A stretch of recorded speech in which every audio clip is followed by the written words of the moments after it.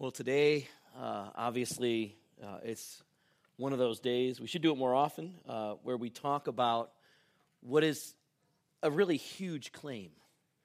It's a claim that has lasted thousands of years. It's not the only claim of its type.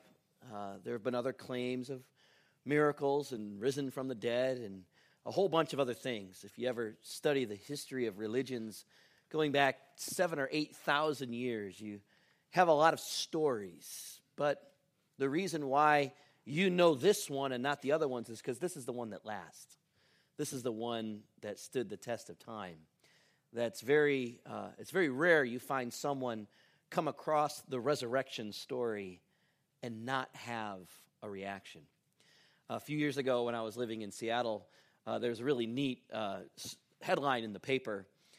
There was a man who was flying home, and he had a dog and a dog carrier. And when the dog carrier arrived at Seattle International Airport, the baggage handlers picked it up and realized that the dog was dead.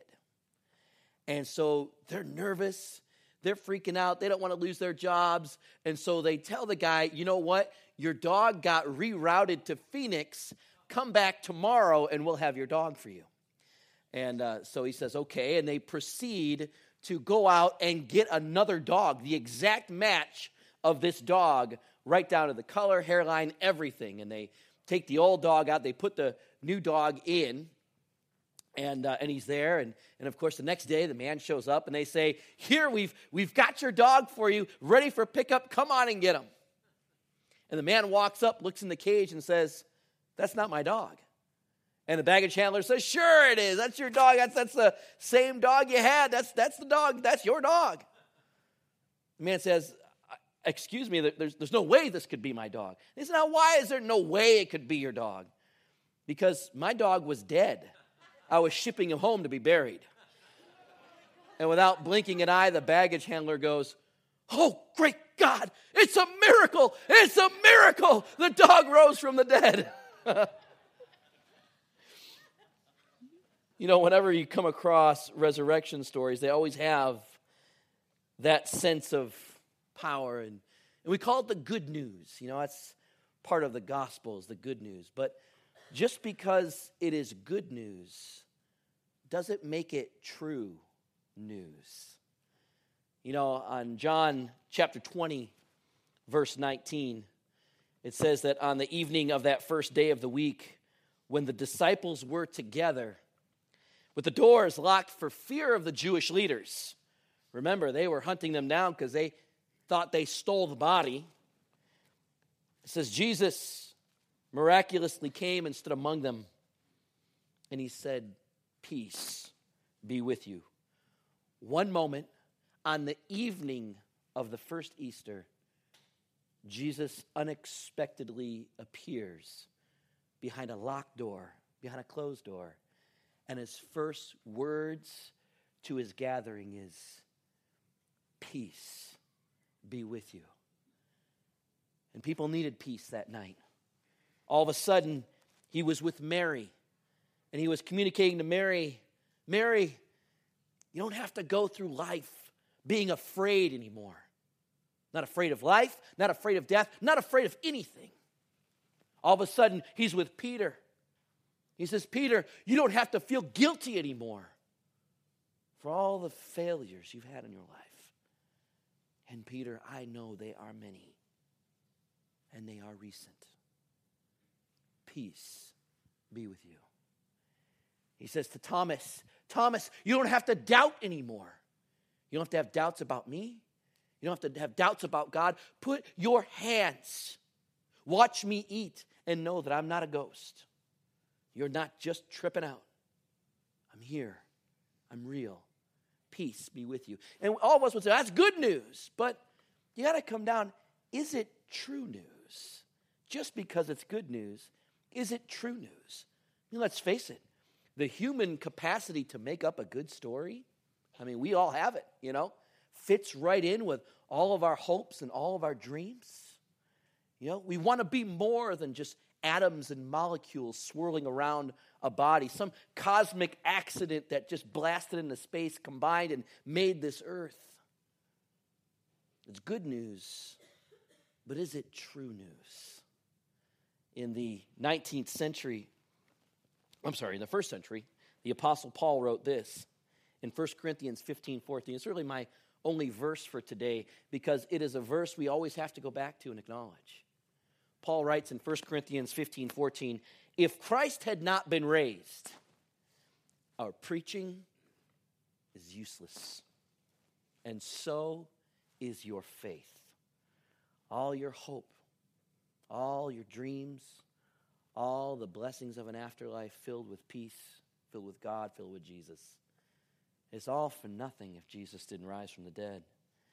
In fact, if it's true, then the resurrection means that there is life after death, that our existence doesn't end when these mortal bodies pass from the physical world into the spiritual world, the world where matter and energy don't follow the same patterns as the world we have today. But of course, if the resurrection is not true, then Christianity is just a huge global fraud. And so, in the 19th century, we find one of the most successful attorneys in history. In fact, he's in the Guinness Book of World Records as being the most successful lawyer that human beings have ever had. His name was Sir Lionel, he was British, Sir Lionel Luku. He had won 245 cases in a row. Amazing, successful lawyer. So one day, they came to him and said, Sir Lionel, you know what, for fun, why don't you see if you could defend Jesus? See if you could defend the resurrection. See if it holds water. And they very much expected him to come back and say, you know what, there's no evidence for this. This couldn't have happened. The church just made this up, and this is a whole bunch of baloney. But this was no Christian fanatic. This was no religious zealot. This was a carefully detailed attorney who was versed, and at that time was even more versed in the ancient Greek, ancient texts. And so he, of course, being from the British Empire, had access to all of the great texts in the Latin texts and Roman texts. He searched and studied them all for 7 years. He began at 57. And at age 64, he made a startling announcement that shocked the British world when he said that the resurrection could absolutely be defended, and that at age 64, he had converted to Christianity, gave his heart to Christ, and became a Christian. The most successful attorney in history. But he investigated 4 theories that were swirling around at the time that still continue to swirl around today. And the first one is the swoon theory, that Jesus never actually died. We know he lived, we know he was real, we know he was executed because we have very verifiable records that all this took place. We know that Emperor Nero, for example, documented how Christians believed in this crucified and risen Messiah. He even blamed them for the burning of Rome. We have that. So the fact that it was all made up 400 or 500 years later just does not hold water at all. And the first theory to really come from that was the swoon theory, the fact that Jesus never truly died. And we do have that today. We have people who kind of appear dead or they die a little bit, but they don't totally die, and they actually, kind of swoon a little bit, and they wake up later, and people go, oh, it wasn't really dead.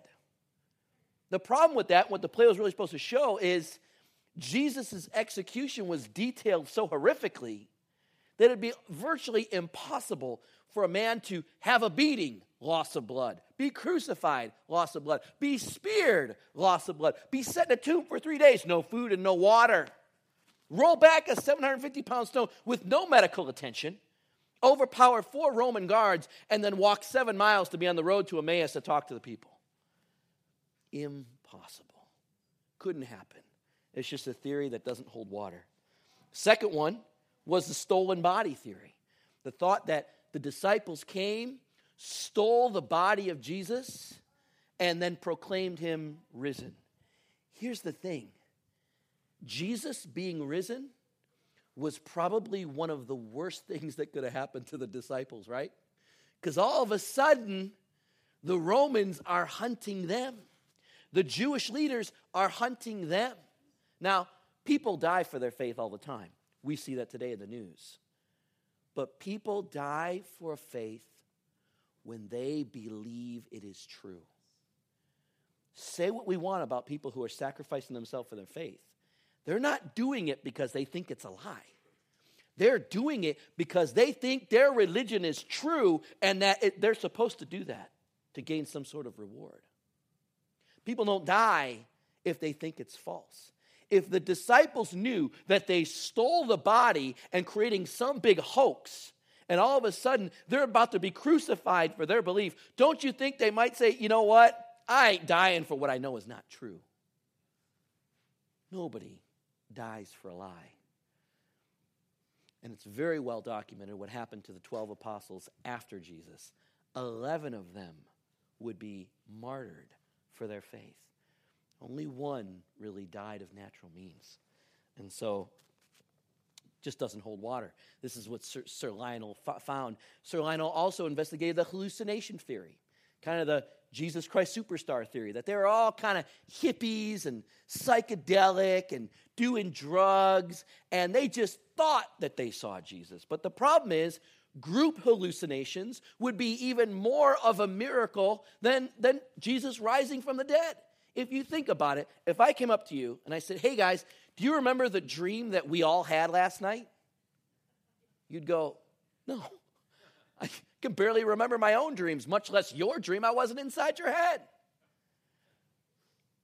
At first, Jesus appeared to 12 to 25 people. Then a few more.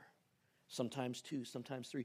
But at one time, he appeared to over 500 at once. In fact, when Jesus ended his ministry after the resurrection, his church, his followers, numbered just about 500. It wouldn't be to the thousands and millions until after the Pentecost, until after Peter, really. Jesus himself had hundreds of people who had gathered around him and saw him in the resurrection. And then finally, there's the wrong tomb theory. The only problem is this was no small execution. And to have a private tomb in Jesus' day was rare. It's not like they had hundreds of tombs to search for to find Jesus. They had maybe a couple dozen. If Jesus was in there, they would have eventually found him. Sir Lionel found out none of the theories held water, that Jesus' death and resurrection was a fact of history. And then he began to read the history of the church. He began to read the history of the putting together of the Bible. He began to read the development. And he wrote in his journal, oh my goodness, it was all there right in front of me. It's all there right in front of the world to see. This actually happened. It can be defended, and I would be glad to defend it. And so we come down to evidence, resurrection, fact or fiction. And obviously today, I wouldn't be doing what I'm doing if I didn't think it was an absolute fact.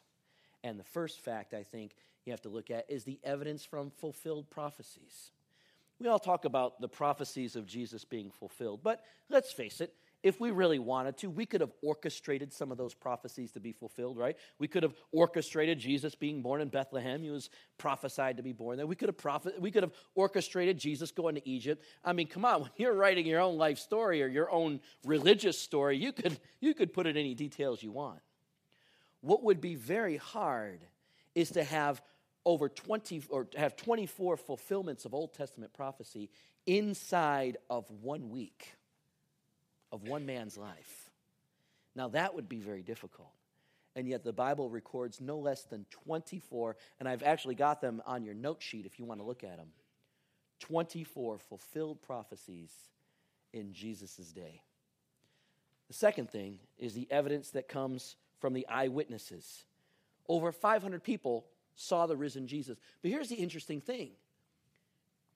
People today are still seeing the risen Jesus. You ever think about the story of the Apostle Paul? The Apostle Paul was not one of the original apostles. Jesus appeared to him later, much later, probably 10 to 12 years later than after he ascended into heaven. I mean, Peter, John, all those original apostles, yeah, they saw Jesus Easter Sunday. Paul didn't see him until he was walking, trying to imprison Christians in Syria. He's walking there from Jerusalem, and then he sees Jesus. When I was growing up in the Middle East, I had a friend of mine who was an Egyptian Christian, a Coptic Christian. And I remember talking to him, and I remember his dad was a very devout Christian. And I was not. At the time, I was not a Christian at all. I mean, I thought it was a bunch of baloney. And I remember thinking to myself, man, you know, that's kind of odd that you guys are such Christian in a Muslim country where you really don't get much benefit for it. Why not? I didn't think much of religion anyway, so I was like, why not just be a Muslim and get the benefits, right? And I remember, you know, he was telling me, he's like, well, you know, I see how you're thinking, but I mean, you got to meet my dad. My dad had a powerful experience. And I was like, well, what happened to your dad? He's like, well, he used to be Muslim. But one night he was just praying and searching for God, and he was woken up, and he had a conversation with Jesus Christ risen. And I was like, well, Kareem, do you really believe that? I mean, come on. He's like, you know, if you knew my dad's not one of those guys. And he was not looking for Jesus. Jesus found him. And so the resurrection and the appearance of Jesus alive continues even to this day. But really, probably the greatest evidence is the evidence you find from changed lives. The person who developed the Harvard School of Law was a man named Simon Greenleaf, a Jewish professor. And the Harvard Divinity School had challenged Simon Greenleaf to try to refute the resurrection. And they wanted to have a debate and a trial and everything. And so Simon Greenleaf accepted that. And so he said, oh, that'll be no problem. Christianity's easy to refute. You know, they believe people rise from the dead, you know. And so he investigates. 3 months before the debate is supposed to happen, he cancels it. He says, you know what? I can't debate against this. In fact, that month, he became a Christian right then and there. Simon Greenleaf, you can look it up, the architect of Harvard Law School. And as he began to investigate the resurrection, he found it absolutely to be true. Edmund Bennett, who was the dean of law at Boston University, had the same challenge in the early 20th century. They came and they said, you know what? We'd like to have a mock trial. We'd like to put Jesus on trial so we can get rid of this Christianity thing once and for all. Edmund Bennett said that'd be great. That'd be wonderful. Fits in the university's ideals. And he was another one. He investigated. 58 years old, he becomes a Christian. Lee Strobel, award-winning journalist from the Chicago Tribune, had the same idea in the early 1980s. He said, you know what? I'm going to refute this because this religious right is starting to bother me. Bothers me too, by the way. And it just, you know, it's starting to, you know, this whole religion thing's getting out of hand. We just need to end this once and for all. What happens? Every time you find someone, and I don't mean the people who don't know how to research. I don't mean the people who don't know how to work in academic research. I mean the ones who do. Every time they use what they've learned to dig deep, we find in history they end up becoming a Christian. They end up following a risen Jesus. Why? Because it's the evidence of a changed life. And that's exactly what happened for me a little over when I was a young man. And again, I think what's powerful for me is I was not looking for Jesus at all. At all. Furthest thing from my mind until I began to have these supernatural encounters. And I began to have this life experience that when I began to search for the risen Jesus, he found me long before I ever found him. And I had to there was a reaction I had in that moment. I could either do what I'd always done my whole life and just, no. You know what Jesus once said about true unbelievers? They could have a miracle happen 5 feet in front of their face, and they'd find a way to dispute it. I was like that. Until at one point I began to realize it was getting harder and harder and harder for me to just explain away the miracle of life. And so there came that point of receiving the good news as true news. And I can tell you this, it's been quite a changed life since. I ain't perfect, believe me. I'm probably more ornery than most of you. I probably have thoughts in my head, words that come to me, anger that comes to me on a scale you can't even imagine. I grew up in a very violent city, and so that violence is still there, but I can tell you this right now. Jesus is real. And after 20-some years of being a Christian, the evidence has only become stronger. A few years ago, a few decades ago in the 50s, it was quite common in the country for pastors to pastor more than one church. And so they would kind of make their rounds. And one time, a pastor had to do a funeral, but the church was 4 hours away from his main church.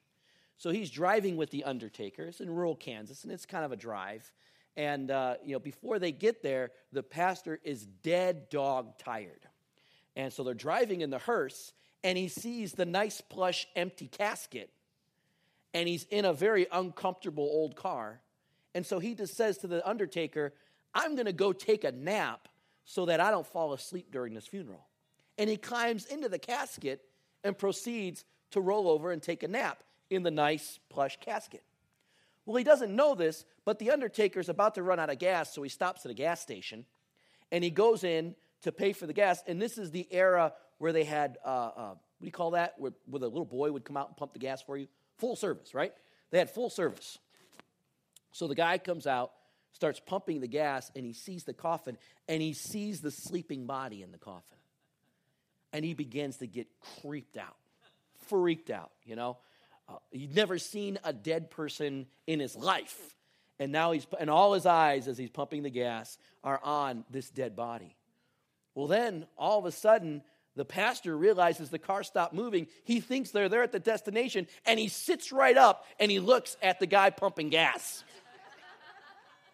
The guy pumping the gas drops the gas and starts running down the street. The pastor said, I've never seen anybody run so fast in their life.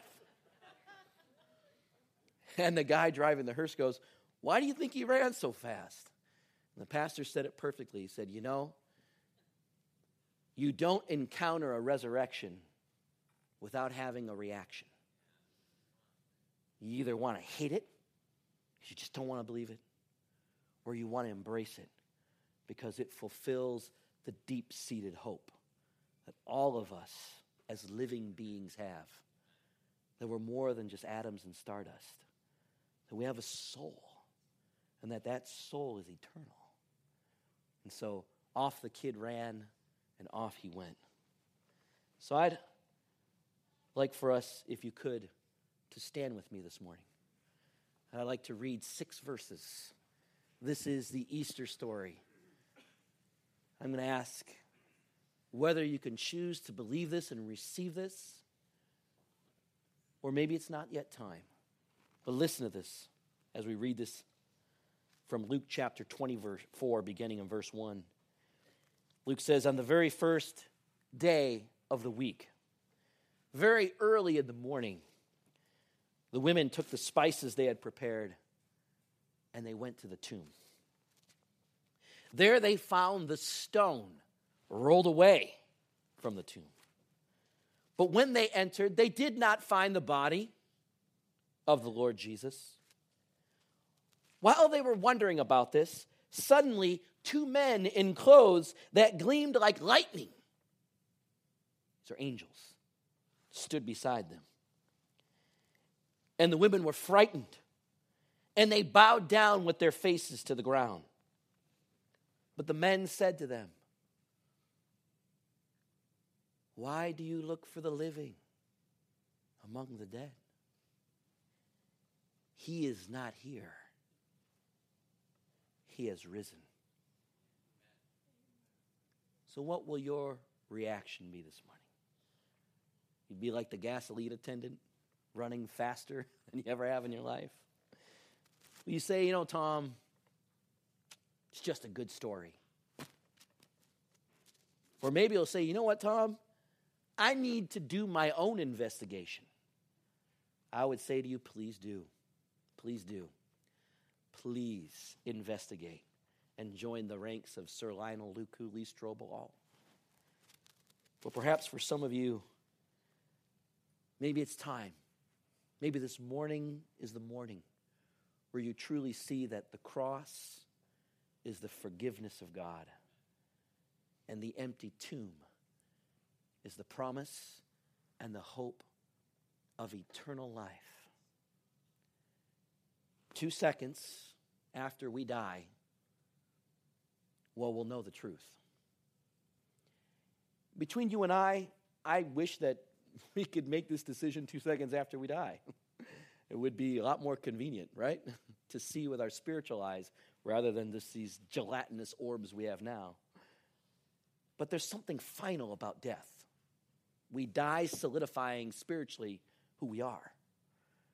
The point of change, the point of spiritual change, is while we are flesh and bone in the land of the living. And so I invite you this morning. I have nothing to gain. I get no raise from Easter. There's no financial motive in this. Believe me, it's a hard life to be a Christian minister. I don't do this just because it's fun. But I'm also not lying to you. If I could tell you the 20 years of ministry, the things I've seen with my own eyes that have blown me away, things I don't even understand, I can tell you it's all true. Jesus is alive, and there's power in the name of Jesus. Amen? Bow your heads with me. Close your eyes. So this morning, if for you it's a good story, we'll just leave it at that. If you need to investigate, I can help you with that. Or believe me, you can Google it, you can Yahoo it, you can go to the libraries and everything, investigate it yourself. Books on it. There's books for and against it. I encourage you to read them both.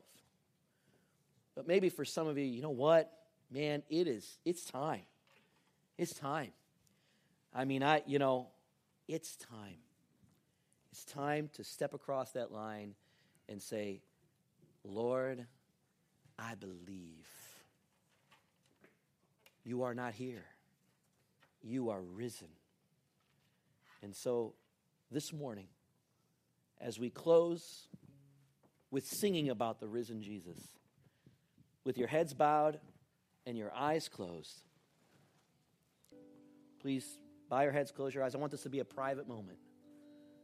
I'm going to ask you to do something more than raise your hand, more than look up at me. I'd like you to raise your hand this morning and just say, you know what? This is the day. Lord, I believe. And let God see it. Let the heavenlies see it. Let all the angels see it, because they're going to have a party this morning. If that's you, go ahead and raise your hand right now and just declare with that raised hand, Lord, I believe you are alive. And 2 seconds after I die, I want to be with you. Go ahead. Amen. Amen. Amen. Amen. Amen. Why don't we pray this together? Say, Lord Jesus, thank you for the cross of forgiveness. And thank you for the empty tomb that means eternal life. Fill my heart with your spirit and my life with your love. In Jesus' name, amen.